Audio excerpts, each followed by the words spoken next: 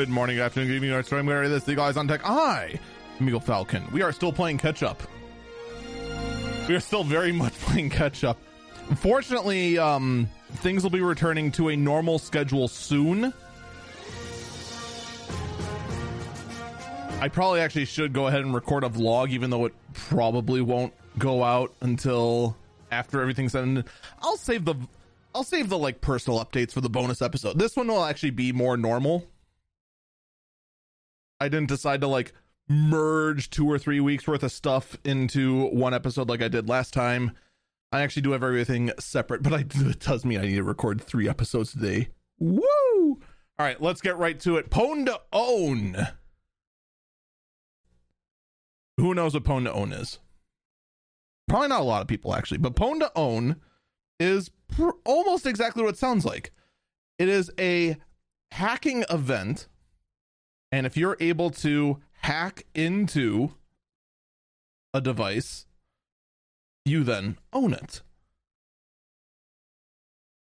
It's basically one giant white hat hacking event. And Pwn to Own hackers managed to get into both Windows 11 and Teams in just one day.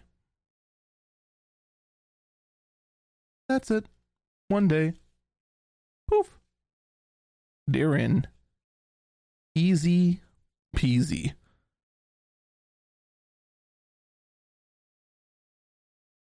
Just wow. The fact that it was that easy. Usually these sort of competitions,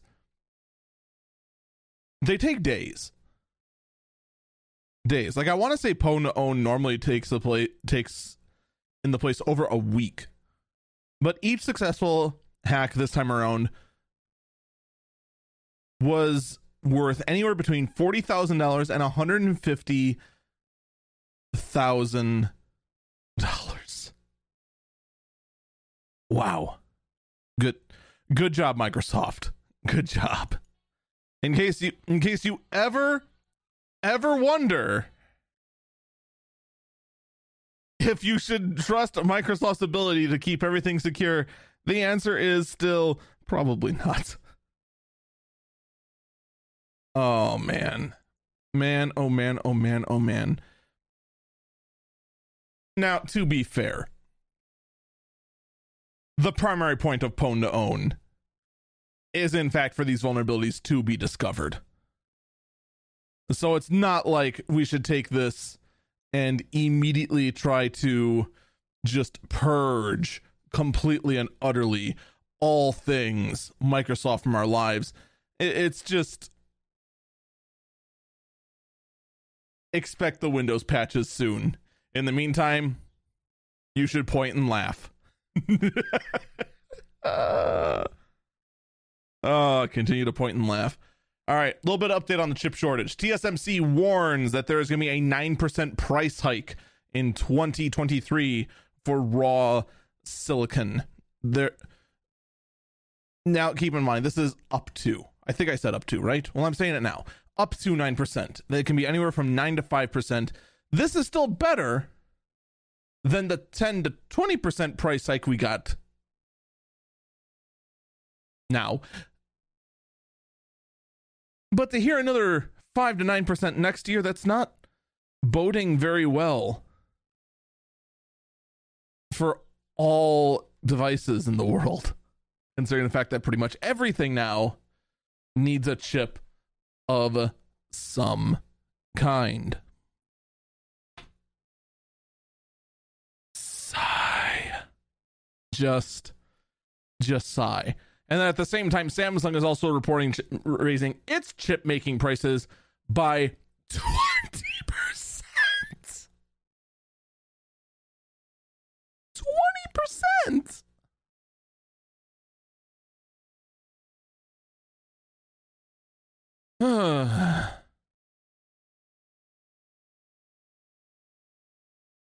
It just gets worse and worse, doesn't it?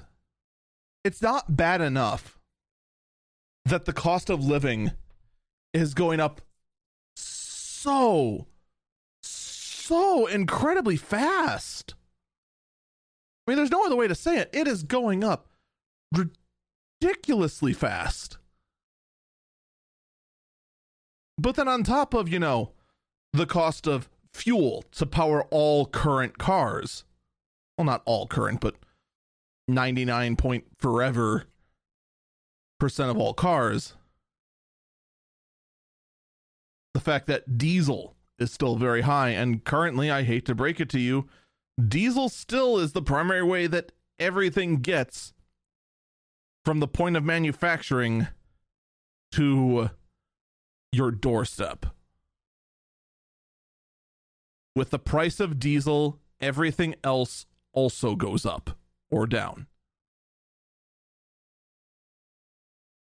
Never, ever forget that. No matter how much people want to say, oh, electric. Yeah, we barely have electric cars right now, let alone electric semi-trucks. Or how about electric freight boats? Yeah.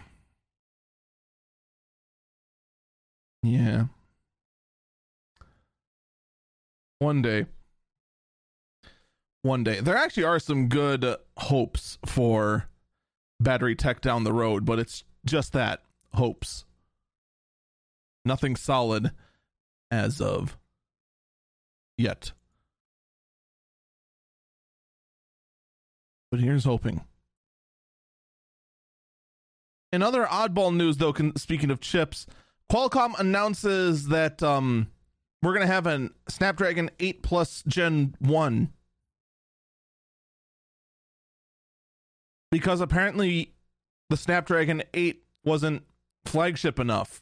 We needed a +1. Wait, what?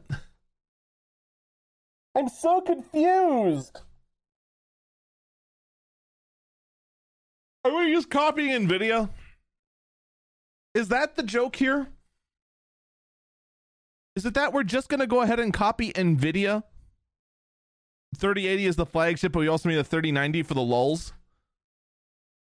Because, we wanted fire to come out of the back of your computer. Is that what the 8 Plus is? You just want your phone to melt?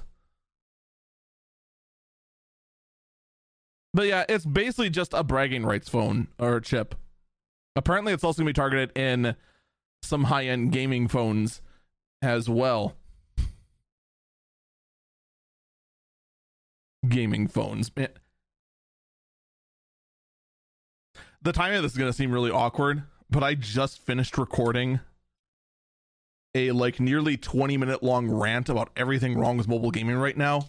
You're going to have a hard time convincing me that mobile phones need a gaming processor, considering the fact the gaming market is an absolute cesspool of nothing but exploitation.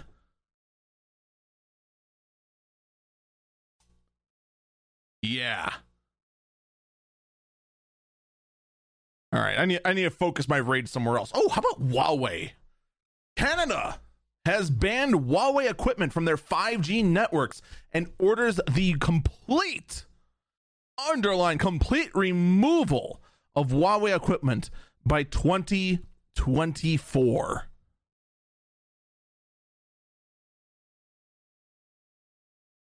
Just in case you thought that the whole thing about, and there was a lot of people who believe this, that the hate against Huawei was strictly from the previous administration, the Trump administration. That it was just irrational and fueled by, well, now we got other people following suit too. And I've been saying this for a while, based on what everyone's saying about Huawei. Well, I don't agree with the previous administration all that often. There definitely was sketchy stuff going on with Huawei, and it's still going on, and now we are finally seeing our neighbors to the north going, okay, yeah, something's up. We should probably do something about that. So Canada is looking to move to 5G with equipment that is not Huawei. All right. We'll keep an eye on how that goes.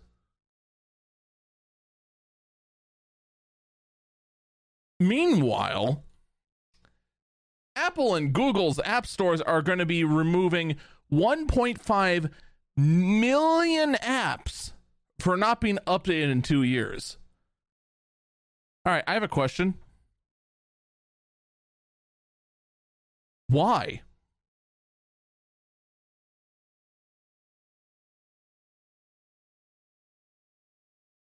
I'm serious. What is the actual legitimate good reason for this? Oh, the developers haven't updated it in 2 years. Do they have to? Is there anything wrong with the apps? Do they not function? Are they security vulnerabilities? Do they still work? In the video gaming space, we do everything in our power to try and preserve as much gaming history as we can. MMOs go under like Terra will at the time of recording this in 3.5 weeks. It's okay. There's a private server keeping it up and running. It's not the official one. It's not going to get a whole lot of updates, but the legacy lives on. What about that ancient game of Civilization? Emulation, you can keep it going again. Any old game you can still play. So why in the mobile space, of all things, are we deleting things just because they haven't been updated in 2 years? Unless they do not function, that's one thing. If they are a security vulnerability and we're going to delete them because of that, that's fine. The only reason Google and Apple has given us, and I want to stress this, the only reason Google and Apple has given the public is that they have not been updated in 2 years.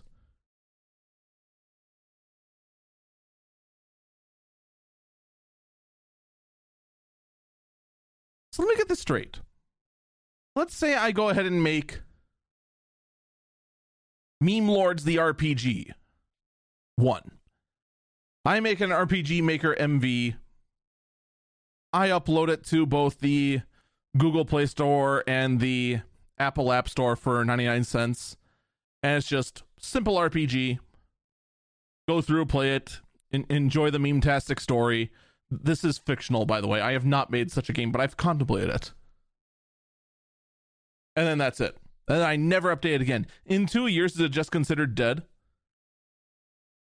Simply because I haven't gone in and pushed out an update that may in fact affect the save data?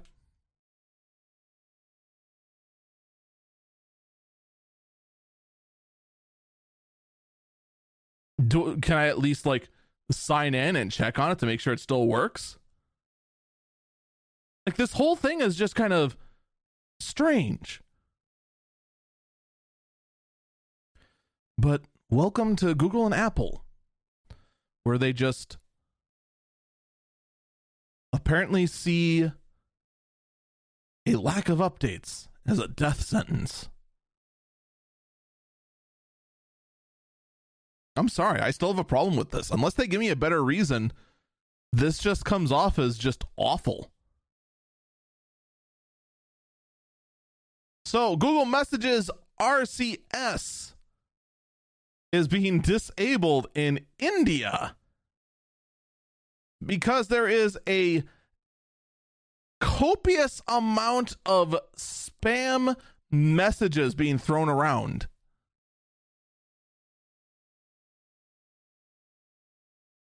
It has gotten so bad that some people have reported that they get messages every 5 minutes through this new version of messages. Wow. I'm not gonna lie, that is impressive. Now, I mean, what do you do? The unfortunate thing is in this case, I don't know a whole lot about Indian law. So I don't know if any legal action can be done. I don't know if anyone can go after Google for this. I don't know if they're using some kind of flaw. It just seems to be just a lot of bots just spamming messages to everyone. So what do you do? It is kind of a big giant question mark. But at this time, the system is turned off in India. And it's only in India too. That's the other bizarre thing. You would have thought that, like, here in the US, just advertising to everyone central, it would be relentless here. I guess not. Maybe it's not as bad here in the US as I always assumed it was. I don't know. This whole thing, I'm not even like trying to like set up for like some bigger point. This literally is just a fascinating mystery to me. And it really does make me wonder, why? Well, it just is what it is. All right. Update on Elon Musk versus Twitter. So the last update we had was Elon Musk put the merge on the buy on hold because he found out way later than he should have, by the way, that there's a lot of bots on Twitter, a lot more than was originally found that he originally thought there were. Something up to close to 20% of the user base. Which, that's an issue. It does make your whole user count thing, it means that it's actually only 80% of what you said it was. Well, based on the agreement and the terms, Twitter may in fact just, and it looks like they will, force Elon Musk to move forward with the merger at the agreed upon price anyway. Now,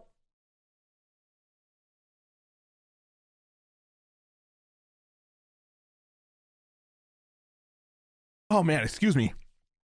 I'm sorry for that long pause there. I literally just like had a sneezing fit. Anyway, the whole problem though with the way this is going down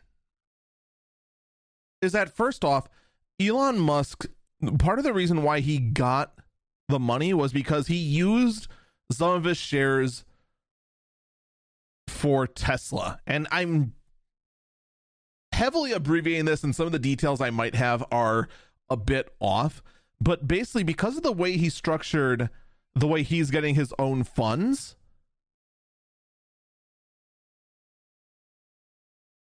this whole deal going through affects the price of Tesla stock greatly.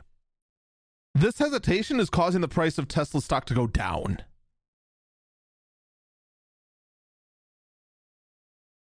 Which no one likes. At least who owns Tesla stock. In addition, because of this, well, Twitter is just saying, well, too bad, you should have found out that we had all these bots sooner. You have to go forward with the deal anyway. The other thing that has to also be considered on all this is that I believe the board at this time has approved the deal. The shareholders have not.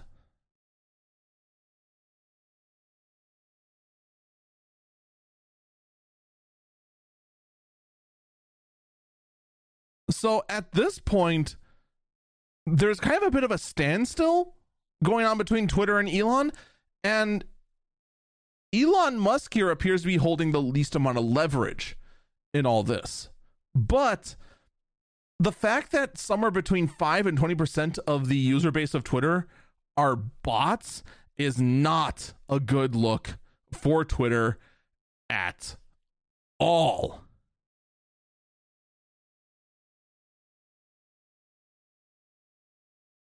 So,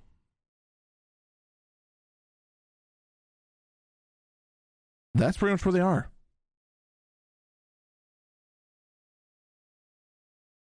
Musk says that Twitter must prove the bot claims for the deal to proceed. Twitter says you must proceed anyway. And the whole thing is just on ice right now. But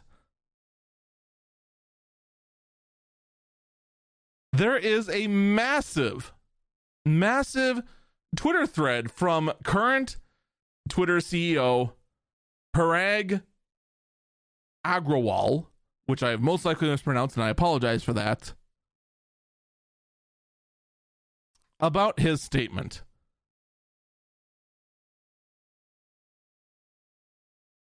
All right. I'm going to read it verbatim. Let's talk about spam, and let's do so with the benefit of data, facts, and context. All right, that's the first thing. All right. The thread begins. First, let me state the obvious. Spam harms the experience for real people on Twitter and therefore can harm our business. As such, we are strongly incentivized to detect and remove as much spam as we possibly can every single day. Anyone who suggests otherwise is just wrong. Let me interject. There is a benefit. The point here is not spam. The point here is bots. Users that are run by a machine instead of a person. The benefit that Twitter can get from this is in fact inflating their own numbers. To say that, quote, we are strongly incentivized to detect and remove as much as we possibly can every single day, and which is otherwise just wrong, is on its face also not telling the whole truth. But maybe more is said further on. But to just say this is about spam and unnecessary message on Twitter, I mean, let's be perfectly honest. 95% of all Twitter is stupid, pointless, annoying messages. Whether generated from a human or a robot it doesn't matter. Most of Twitter is just idle, rambling, stupid, pointless, annoying messages. Even me going, man, I thought I smelled bacon on the way into work today. That's a stupid message. Anyway, the thread continues. Next, spam isn't just binary human/non-human. The most advanced spam campaigns use a combination of coordinated humans and automation. They also compromise real accounts and then use them to advance their campaign, so they are sophisticated and hard to catch.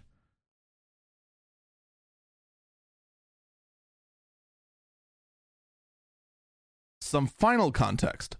Fighting spam is incredibly dynamic. The adversaries, their goals, and tactics evolve constantly in order to respond, often in response to our work. You can't build a set of rules to detect spam today and hope they will still work tomorrow. They will not. Let me interject. That is true. We see this quite often on Twitch's side as they were trying to take on the hate raids. Everyone just said, just do something, just do something, just do something, just do something. And the thing is that they most likely were doing something. It's just that it's often a game of cat and mouse. Heck, you can see this cat and mouse game if you just go ahead and try to mess with the scammers that call you. My own phone would very frequently, anytime it would detect there was a spoof number, just say scam likely. But now lately they've updated the tactics, their way of spoofing numbers, and now it tricks that sensor. There have been plenty of Medicare scams that are saying they're from a legitimate number. If you call the legit number back, you either find out the legitimate number never existed, or, my personal favorite, it belonged to a pool company in Austin. Yeah. That was a fun one. The thread continues. We suspend over 500,000 spam accounts every day, usually before any of you even see them on Twitter. We also lock millions of accounts each week that we suspect may be spam. If they can't pass human verification challenges, CAPTCHA, phone verification, etc. The hard challenge is that many accounts which look fake superficially are actually real people. And some of the spam accounts, which are actually the most dangerous and cause the most harm to our users, can look legitimate on the surface. Our team updates our systems and rules constantly to remove such spam as possible without inadvertently suspending real people or adding unnecessary friction for real people when they use Twitter. None of us want to solve a CAPTCHA every time we use Twitter. I mean, he has a point here. Oh, I'm sorry, let me interject. He has a point here. It is always a challenge to go ahead and introduce some sort of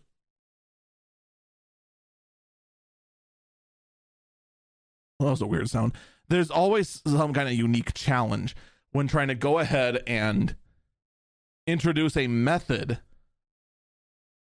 for weeding out a bot,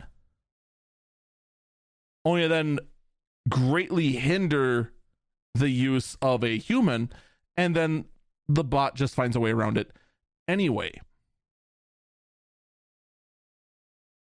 Oh God, I'm trying to think what it was. There was a lot of ways we were contemplating, like how to detect bots and take care of it automatically on our Twitch streams, because there is tons of bots that would just be like, oh, buy followers here, and then put in a link and then say just remove the space instead of just going through link detection. And in the end, it was just easier to just go, you know what, just click and get rid of them. There's a couple other ways too.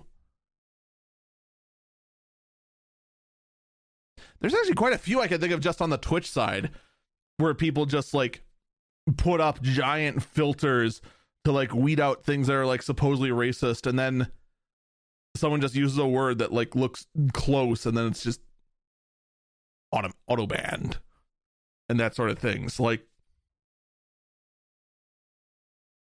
it is a giant game of cat and mouse. And to try and go ahead and find a method that doesn't impede your actual legitimate users is extremely challenging. The thread continues. Now we know we aren't perfect at catching spam. And this is why after all the spam removal I talked about above, we know some still slips through. We measure this internally, and every quarter we have estimated that less than 5% of reported MDAU for the quarter are spam accounts. What the heck is MDAU?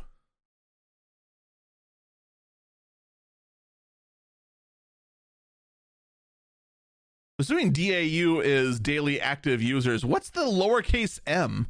A typo? Anyway, the thread continues. Our estimates is based on multiple human reviews in Replicate of thousands of accounts that are sampled at random, consistently over time. From accounts that were marked as MDAUs, whatever the heck that means. We do this every quarter, and we have been doing this for many years. Well, I'm now regretting reading this thread because it's now going on forever. The thread continues. Each human review is based on Twitter rules that define spam and platform manipulation and uses both public and private data, including IP address, phone number, geolocation, client browsing signatures, what the account does when it's active, to make a determination on each account. The use of private data is particularly important when to avoid misclassifying users who are actually real. First name bunch of numbers with no profile picture and odd tweets might seem like a spam bot to you, but behind the scenes we often see multiple indicators that it's a real person. Our actual internal estimates for the last 4 quarters were all well under 5% based on the methodology outlined above. The error margins in our estimates give us confidence in our public statements each quarter. Unfortunately, we don't believe that this specific estimation can be performed externally, given the critical need to use both public and private information, which we can't share. Externally, it's not even possible to know which accounts are counted as MDAUs on any given day. There are lots of details that are very important underneath this high-level description. We share an overview of the estimation process with Elon a week ago, and we look forward to continuing this conversation with him and all of you. That is the entire thread. Then finishes with 2 blog links. I am not going to read them because my sanity is already taxed for this segment. Here's my final thoughts on this.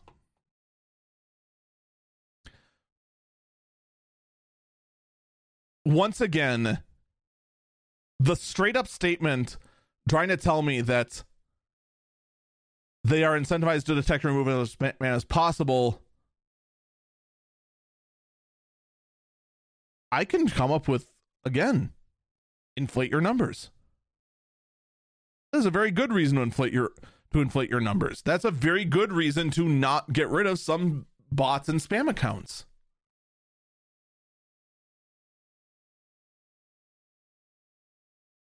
And here's the thing. If you're saying out here that you're willing to go ahead and share all this information with them, then do it. What this thread says and what their board is acting are two completely different things. Right now, it looks like Elon's saying, hey, why are there so many bots? And Twitter's saying, don't worry about it. This deal is moving forward, whether you like it or not. Whereas the CEO is saying, we're willing to share all this information with him. Then do it. You both already mucked up what you should have done. So let's get on with it. We're going to take a break here. When we come back, we have some very interesting news regarding Verify ID, as well as some interesting takes about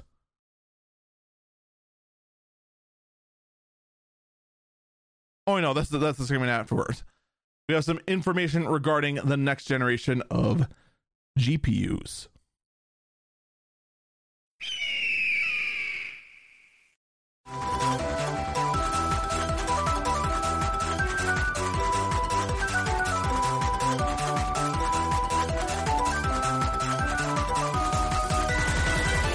Welcome back, Eagle Eyes on Tech. I'm Eagle Falcon. All right. Verify ID apparently has a big flaw in it. Verify ID, for those who don't know, is a password protocol that uses facial recognition instead of an actual password.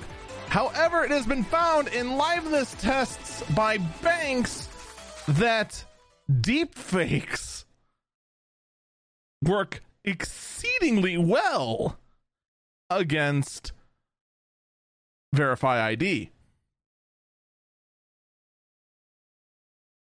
Gee, who would have thought? Who would have thought that technology to replace faces as accurately as possible could fool facial recognition? I mean, look, there's only going to be one way to change this, and you're not going to like it. It's going to require using something other than, well, actually, no. I was going to say it requires using depth sensing cameras like they use in the iPhone.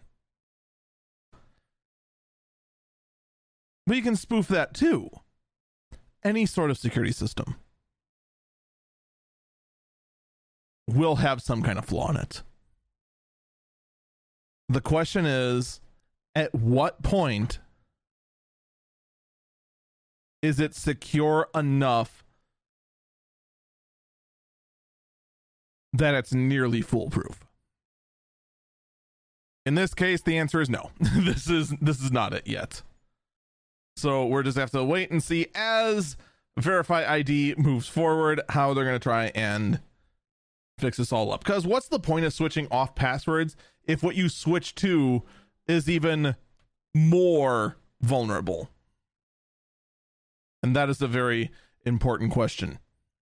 I have no idea what story I was supposed to do next because I just tabbed over to it and it has a 404 error.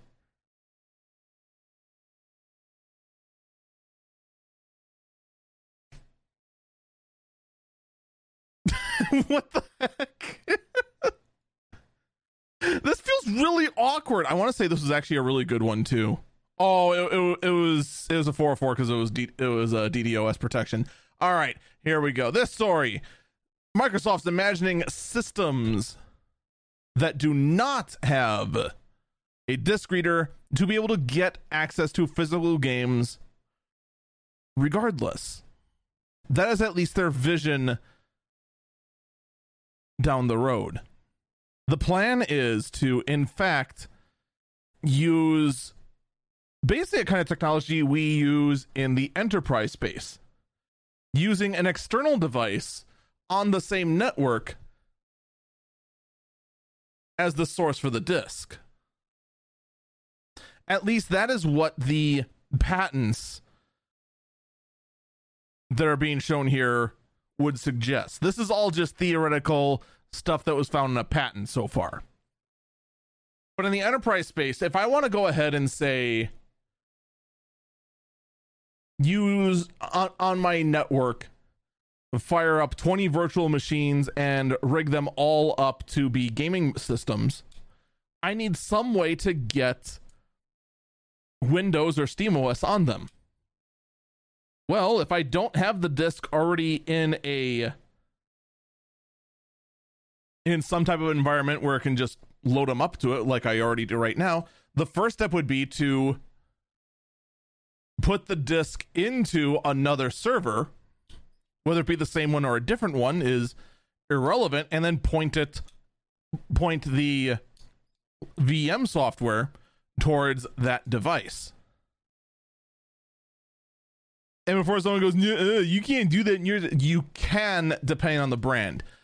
Dell has the feature to do it within their iDRAC system. I assume others with more open-ended systems you can also do it on. I'm just more familiar with the Dell closed iDRAC system and the what do they call it?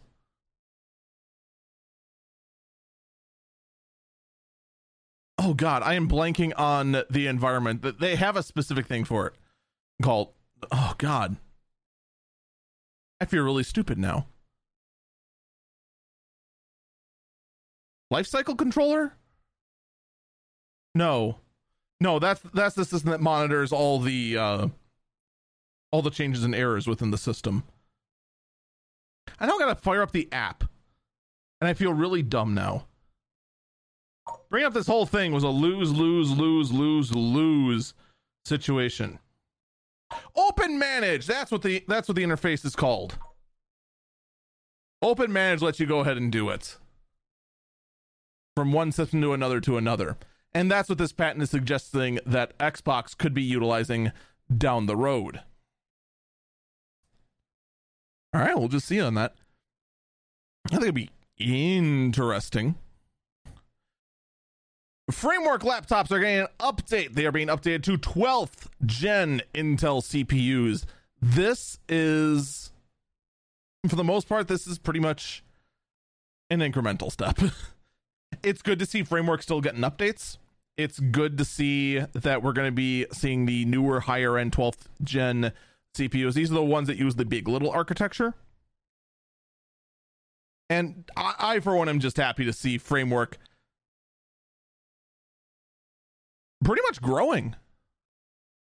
Like they are actually legitimately growing, and they actually could be, they could be a long-term player. I was kind of rooting for him, but kind of in the back of my head going, there's a decent chance that, Linus investing in them and all, and Louis Rossman being okay with them. is all well and good and all, but I mean, let's be honest, there's only a certain amount of the public that's going to listen to those guys, right? But they're hanging in there. It is a good sign. Now, with that said, I still cannot wait for the Framework laptop that is a mobile workstation class laptop. I really do want to see it. I want to see the gaming grade Framework laptop. Because that was one thing I loved from Alienware back in the day. That was, although a little rough to get in sometimes, a fully modular upgradable laptop. I loved my M18X. I'm sorry, I do. The M17X Gen 1 and 2, when I worked on them, were fantastic laptops. I wish that design lasted longer. Where you just go in, hey look, CPU is socketed, easy peasy. Hey look, both the GPUs socketed. Very easy to get in there, take the whole thing apart, replace the fans, no problem. Fin stacks are clogged with dust, no problem. We can take them out, we can replace them. Want to add more storage? No problem. 17X, we had 2.5 inch bays. M18X, we had 3. And you could raid them. I would love to see that insane kind of over-the-top modularity and power come from Framework. I really would love to see it. We'll just have to wait and see what happens. Intel Zest, their upscaling technology is unfortunately delayed. This is the competitor to DLSS from NVIDIA, and whatever the heck it is from AMD. I am drawing a complete blank and have no chat to save me at the moment from my own mental flubs. So you're dealing with this randomness. That feature is not going to be available, and quite frankly, of course it's not going to be available. No one can get their hands on the Intel GPUs these are for anyway. Like, they're supposed to be out in laptops, right? So far they've launched in like 3. And all of them are only available outside of... They're like available in Korea, and like that's it. So what the heck?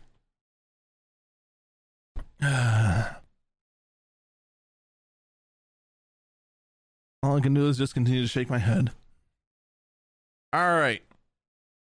NVIDIA GeForce RTX 4090 Ti Founders Edition graphic card has apparently been pictured and leaked, and you know what? I don't believe them.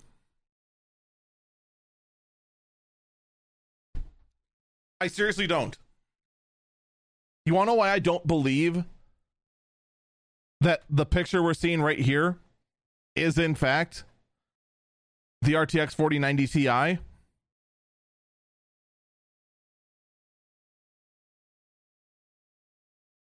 Because it looks exactly the same as the RTX 3090. Exactly the same. The only thing that's different is that the color of the metal is slightly different. It is silver. Otherwise, it looks exactly the same. So, they've recycled cooler designs before? Yes, they have. But you know what they haven't done before? They haven't opened up by showing their absolute bestest card they possibly could. Why the heck would they reveal the 4090 Ti when they only recently made a 3090 Ti exist? 90 Ti's only happen towards the very end of the life cycle, when they're trying to squeeze as much out of that architecture as possible. We're not going to see the 4090 Ti. We're going to see the 4090, the 4080, and the 4070. I'm telling you that right now. That is how this launch is going to go out. This isn't real. But I had to include it. Because everyone's just like, oh, look at that craziness. And all I can do is just look at them with a brow raised and go, What's wrong with you?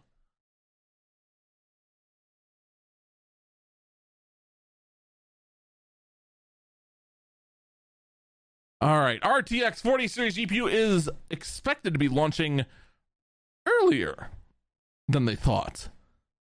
We could be seeing this as early, according to some people, as August, according to reports. Now, my memory is kind of shot. Did we actually see a Lovelace GPU?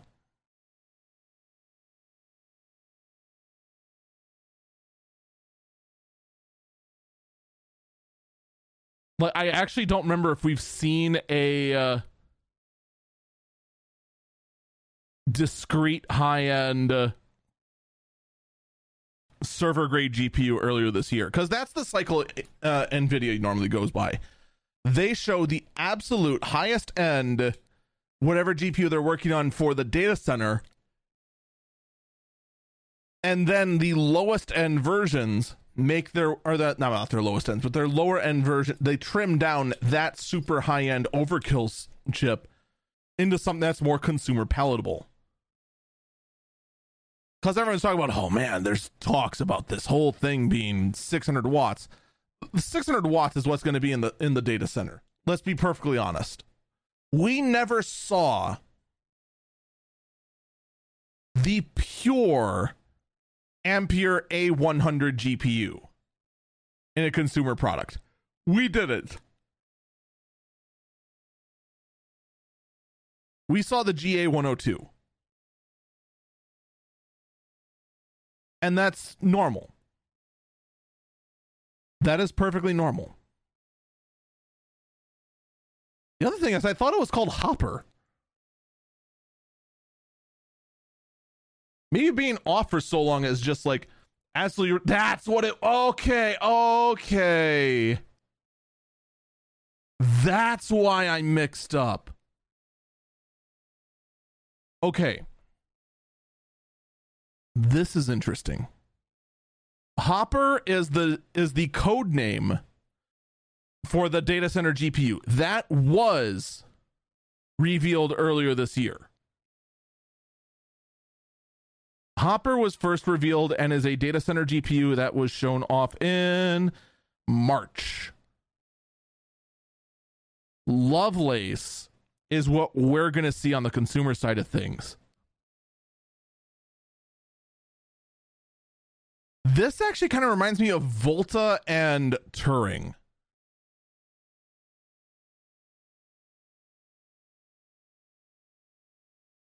So Volta, for those who don't know, that was going to be a new GPU architecture, but we only saw Volta exist, and Volta was after Pascal. That's the GTX 10 series. Volta was supposed to come out shortly after that, but we didn't see Volta launch on the consumer side. We only saw it for data centers and in Quadro form. But there was a Titan V100 that did launch. Or was it just Titan V? It might have just been Titan V now that I think about it. Or was it Quadro V100? And I don't remember, man. But we never saw Volta reach the desktops or gaming rigs. Instead, a bit later, we saw Turing. Turing then launched, I want to say actually first to the consumers, then it made it to the data centers and to the Quadros. Like, it did just the opposite, if I remember right. But Turing also, we got shafted on the price with Turing. And then 2 years later, we got Ampere, that's the 3000 series. We know that showed a lot of hope, but then a microcosm of chaos happened, which then caused the price of Ampere, which should have been, $700 for the highest end, had it become $3,000. And thus is the GPU generation we all want to forget.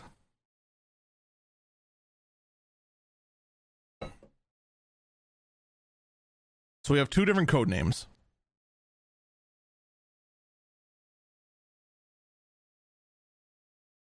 Does this mean we'll see a repeat of Volta and Turing? I don't know. Here's what I will say, though.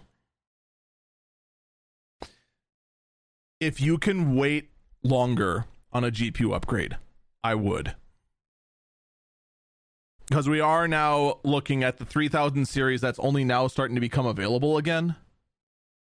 And it's an almost 2-year-old architecture.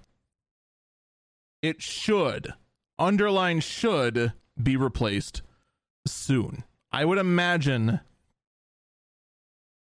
close to the holiday season, we're going to see something from NVIDIA.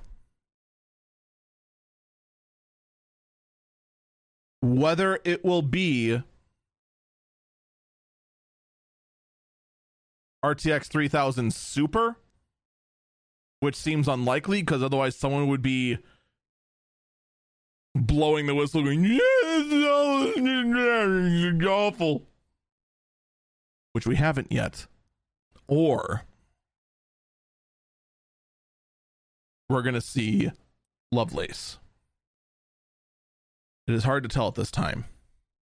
That being said, though, there is a new collaboration between NVIDIA and, or I'm sorry, with, and is it NVIDIA and no, someone else is in this. Is it Asus again?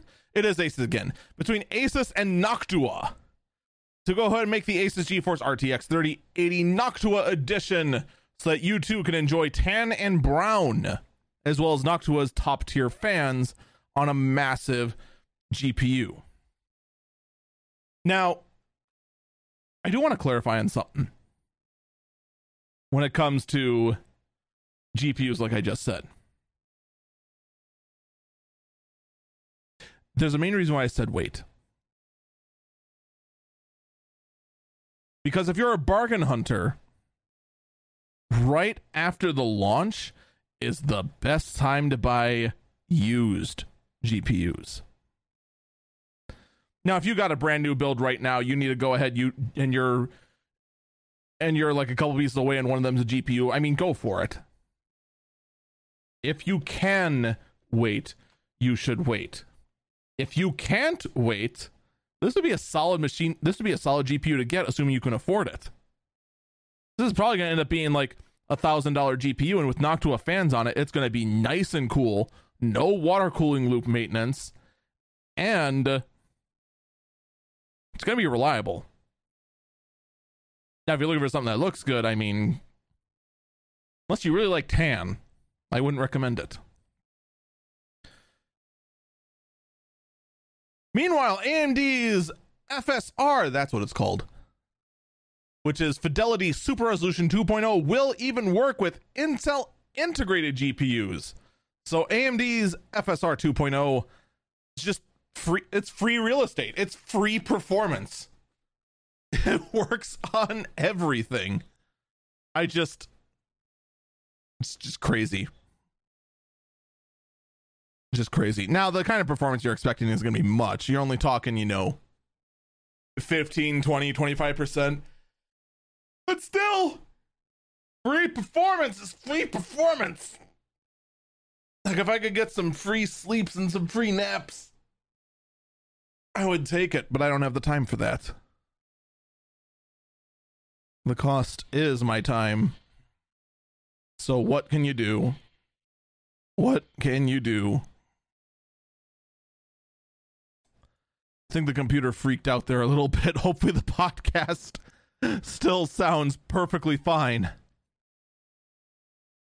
All right. Let's talk about Ryzen 7000.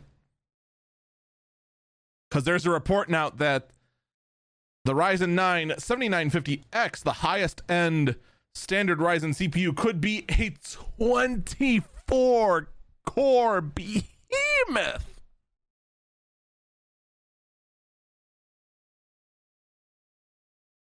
I'm not gonna lie, like, I want a Threadripper chip mostly because it's a Threadripper chip.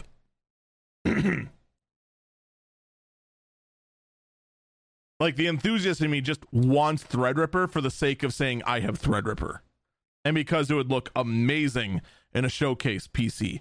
But from a practicality standpoint, 24 cores with 170 watt TDP, it is hard to like justify anything higher than that. Even from an extreme performance point of view, it is very difficult to say I need a little bit more than that. Unless you're doing like something crazy, you don't. You just don't. Unless you like scientific research or CAD or something like that. This is literally all you need.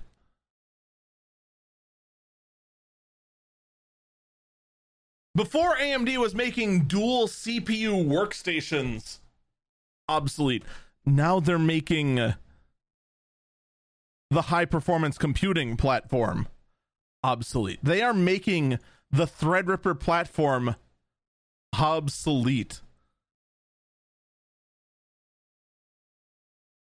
In other news, though, a 5.2 gigahertz AMD Zen 4 test CPU went and popped up in an online database, and then someone went oopsie daisy and it vanished. I mean, I feel like a foolish fool for constantly saying they're coming, but man, they're coming. This is going to be I'm really excited, looking forward to this sort of stuff. And normally I'm one that just goes ahead and tries to make old tech last as long as possible. I wish I had the spare funds to go ahead and get something this high end and build something this high end. But alas, not yet. I'll try not to be jealous of everyone else. Acer's making a gaming laptop that has glasses-free 3D powered by the NVIDIA RTX 3080. I want to see this. I want to see what this glasses-free 3D... I thought we killed 3D as a gimmick. I thought it gone. I thought it dead. Nintendo tried it. It didn't work out too well. Well, it did, but no one used it. It is actually kind of stunning. Go grab your 3DS if you still have one laying around.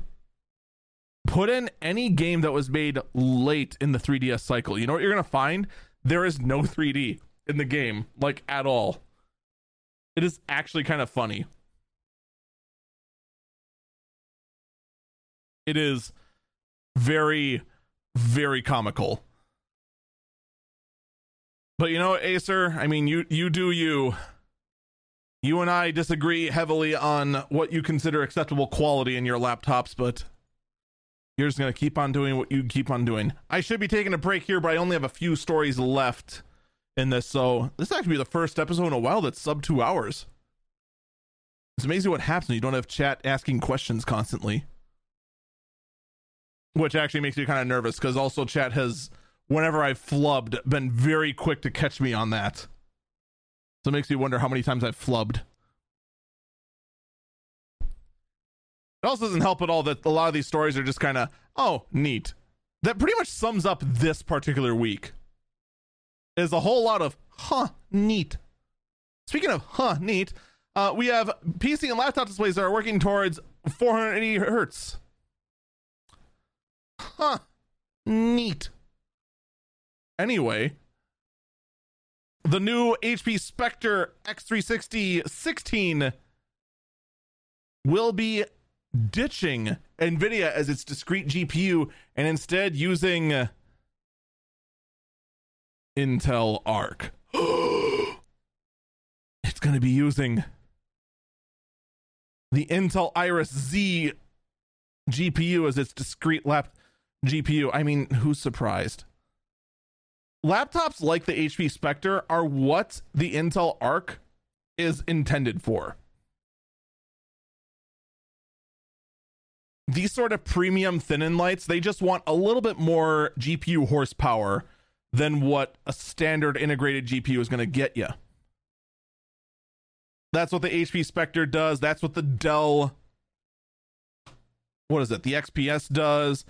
That's what the MacBook Pro tries to do. Even though the MacBook Pro tries to compete with the Precisions, even though it doesn't come close performance-wise, and it still doesn't. Fight me on that. Oh, wait, you can't, because I have facts and benchmarks and not bull. I'm sorry, the freaking Apple graphs and their absolute BS they fed their fanboys, and how many of the fanboys actually believe it, despite the fact they're graphs with literally no unit of measurement on any side other than we feel like it. Oh yeah, and then the graphs are wrong on top of that.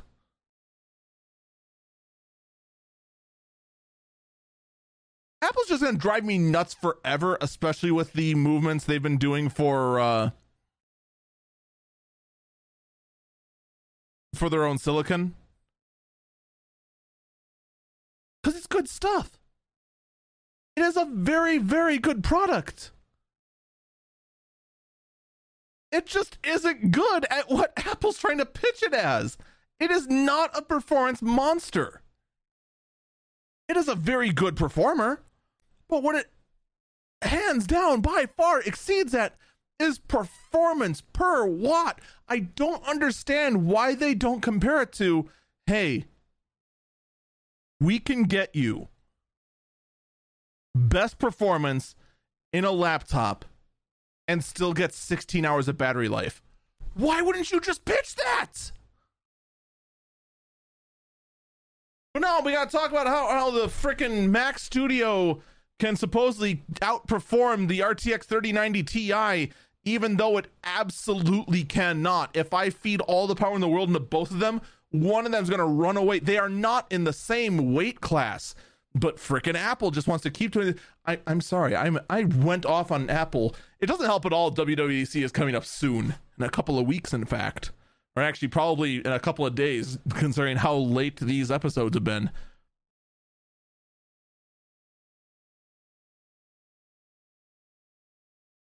And in any case, yeah, no surprise. The new HP Spectre, their thin and light performance laptop, their luxury thin and light, is going to use Intel Arc instead of some low-end NVIDIA chip. No surprise there. And for one, I can't wait to see the benchmarks, because I want to see how well these Intel GPUs perform outside of an Intel lab. The Pebble founder, Eric Migikovsky, who I have most likely mispronounced the name of, is talking about trying to make a small Android phone happen. He has launched a site called smallandroidphone.com that is trying to go ahead and crowdsource fund a small flagship phone. The goal here is create a phone that is roughly, I'm assuming somewhere in the iPhone mini territory.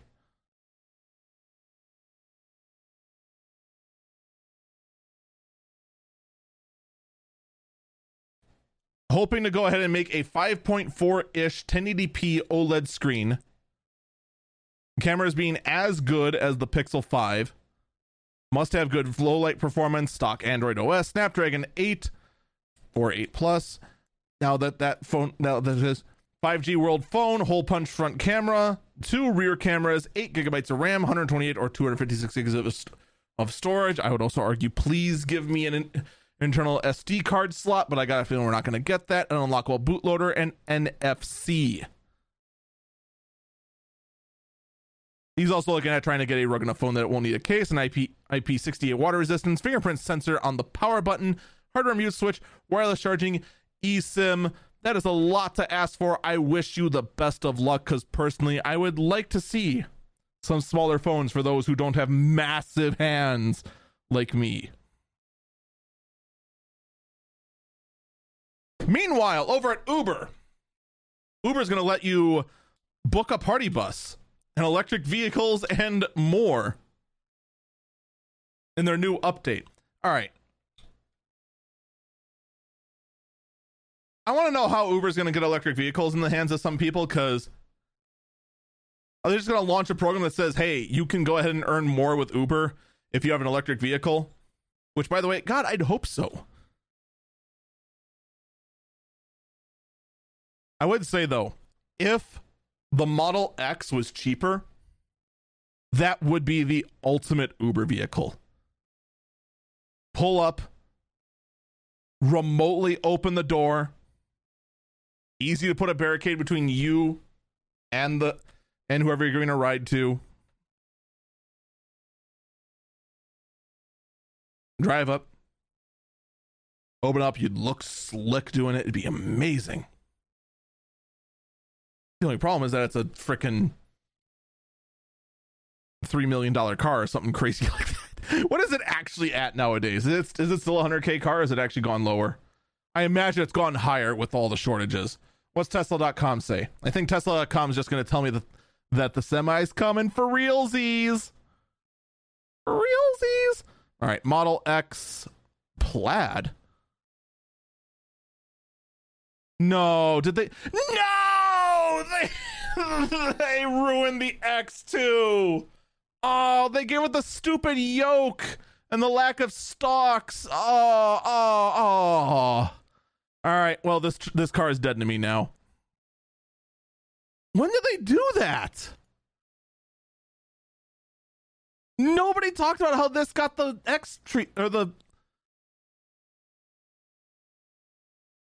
All right, wait. All right, so the Model X normal is 106K. Model X Plaid's 130K. Here's my question. If you get the cheaper version, do you still get the crappy interior? It looks like you do. That is an absolute shame.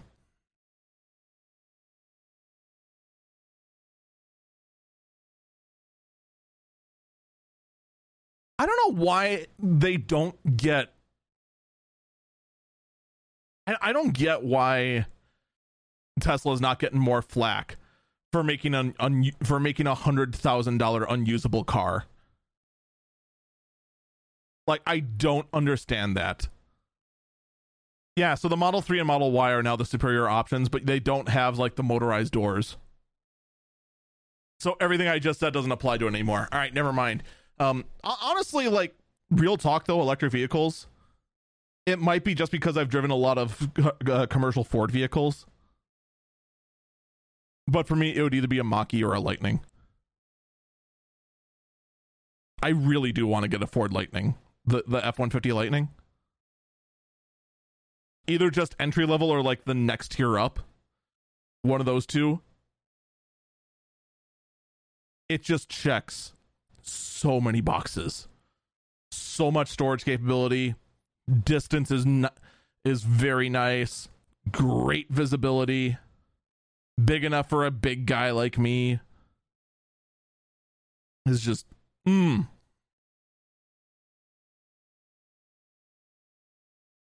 to Tesla fanboys, but I mean, your Model S and Model X's are now like actually undrivable vehicles unless you have gone ahead and trained your brain to like dysfunction.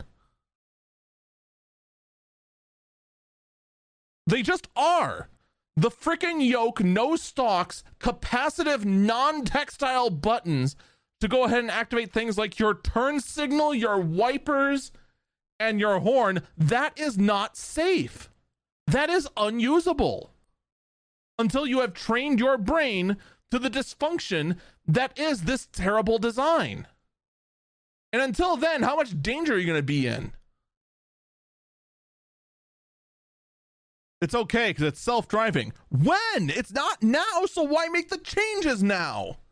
Oh, but it's coming soon. It's been coming soon for years.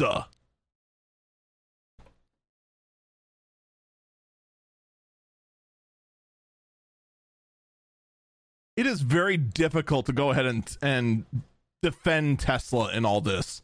It really, really is. The Model Y starts at 55K. Wow.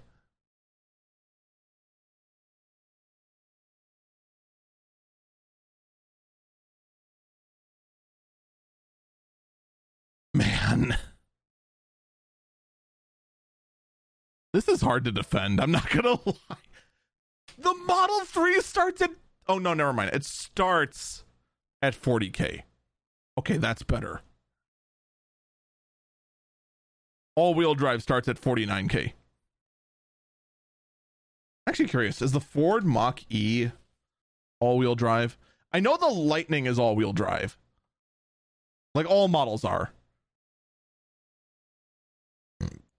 Excuse me. I'm now getting heavily distracted while we're talking about Uber trying to come up with a hub for party buses and electric vehicles. I mean, party buses, I mean, you've got to go ahead and like be like, I assume you have to bring your own vehicle for the party bus, right?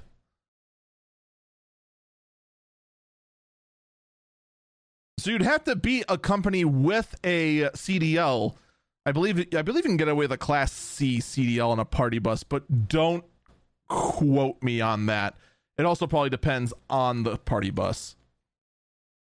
Mach-E starts at 4,300. I'm not surprised by that. I don't know if it's... Well, I can't order any of it anyway. All of it. Not available for order, not available for order, not available for order. Just that backlogged. No more order.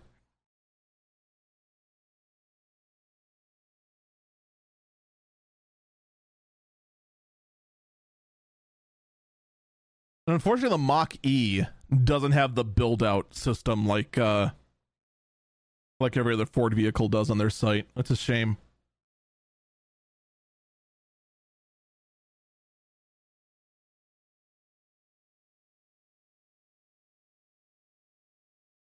I'm like trying to skim through to see if the Mach-E is all-wheel drive or not.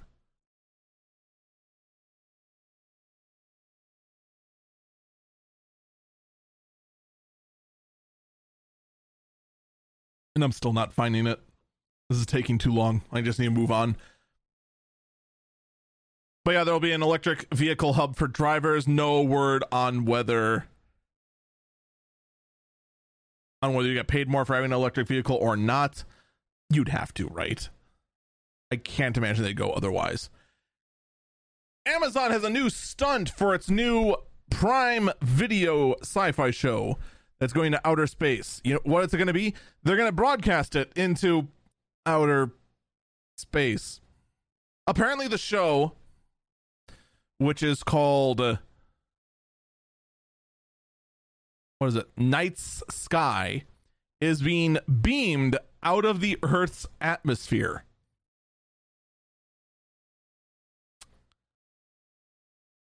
All right, well, if the aliens come and threaten to exterminate us all, we can blame Amazon. And remember, we need to place the meaning correctly. It's not Jeff Bezos. He's not there anymore. It's whatever schmuck they put in his place, which I legitimately cannot remember.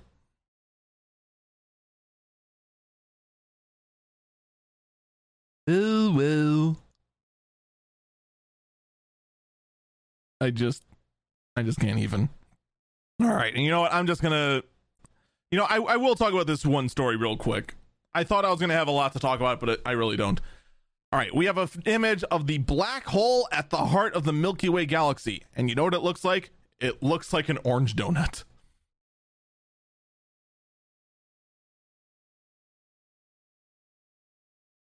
Look, the discovery's cool and all right? To actually go ahead and say we have photographic images of the black hole at the center of the Milky Way galaxy.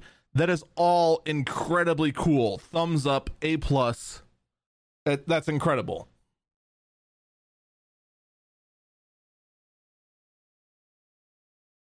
The picture looks like I smeared Vaseline on a heating coil for an electric stove. It is not a very impressive picture, but again, I get it. It's still hard. The fact we got it is still incredibly impressive, despite the fact the end result is very not impressive at all. It is the curse. You know what else is a curse? The last bird. The last story that did the weird story of the week. Algae-powered computing.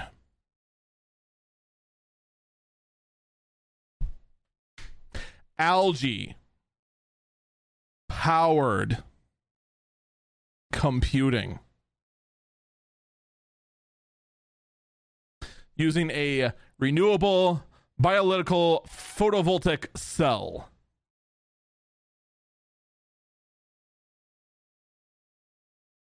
Researchers have used a widespread species of blue-green algae to power a microprocessor continuously for a year and counting, using nothing but ambient light and water.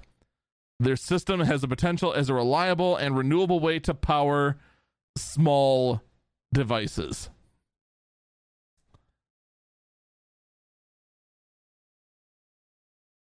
It is an incredible discovery. Don't misunderstand the jokes I'm about to make, because last time when I started cracking jokes, people started taking it very literally, that I didn't get it, about how these drones have no purpose. No, the automated drones to chase down people is very good in search and rescue operations. But it's hard to ignore the fact that just the sound of it sounds very Terminator-esque. Kind of like how this has the potential of escaping and becoming a self-sustaining, growing, bio-artificial computing life form that shall consume all life and end up just being a giant green slimy Shogun from System Shock 2. It's happening. All life shall be exterminated, for we are not algae, or something of that nature. It's still really cool, but at the same time, what happens when the device cracks and this algae gets out? Will it like grow on the walls? It's curious. It's something that definitely down the road we'll have to wait and see what it can all be used for. Because right now this is kind of a proof of concept sort of stage. But at the same time, algae powered computing. Folks, that is going to do it for this episode of Eagle Eyes on Tech. Thank you so much for listening. I do apologize for the episodes not being consistent. Life is still being super chaotic. Things are definitely calming down. I should have more information for you in the next episode, whenever that happens to be. Take care, and hopefully I'll see you next time. Bye-bye.